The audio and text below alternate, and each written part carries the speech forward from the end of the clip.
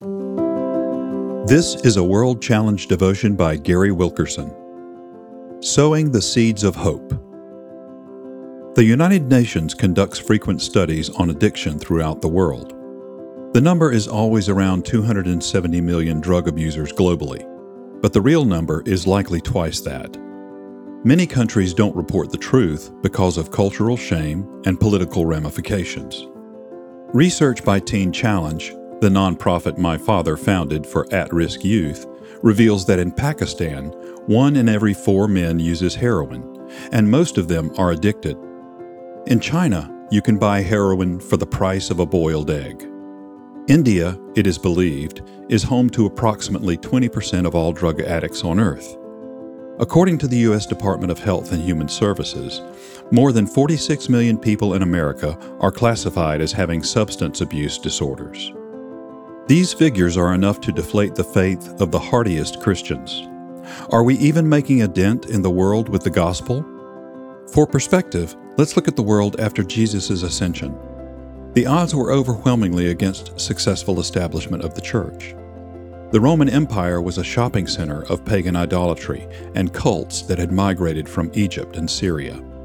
Jesus' followers were harassed and beaten by the Sanhedrin, and they were jailed, tortured, and murdered by the Romans.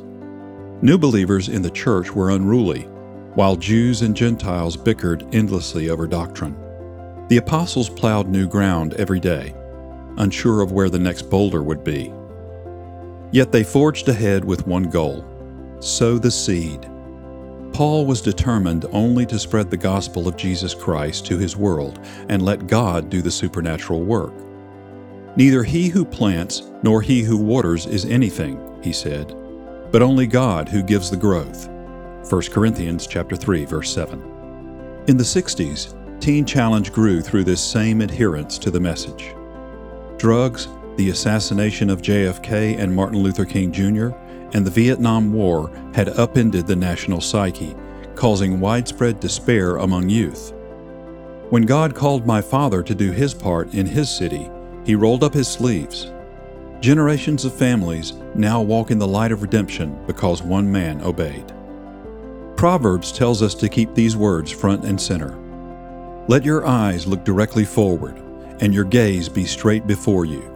Proverbs chapter 4, verse 25. This is our mandate.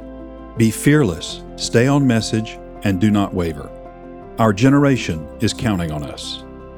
World Challenge, transforming lives through the message and mission of Jesus Christ. Visit us online at worldchallenge.org.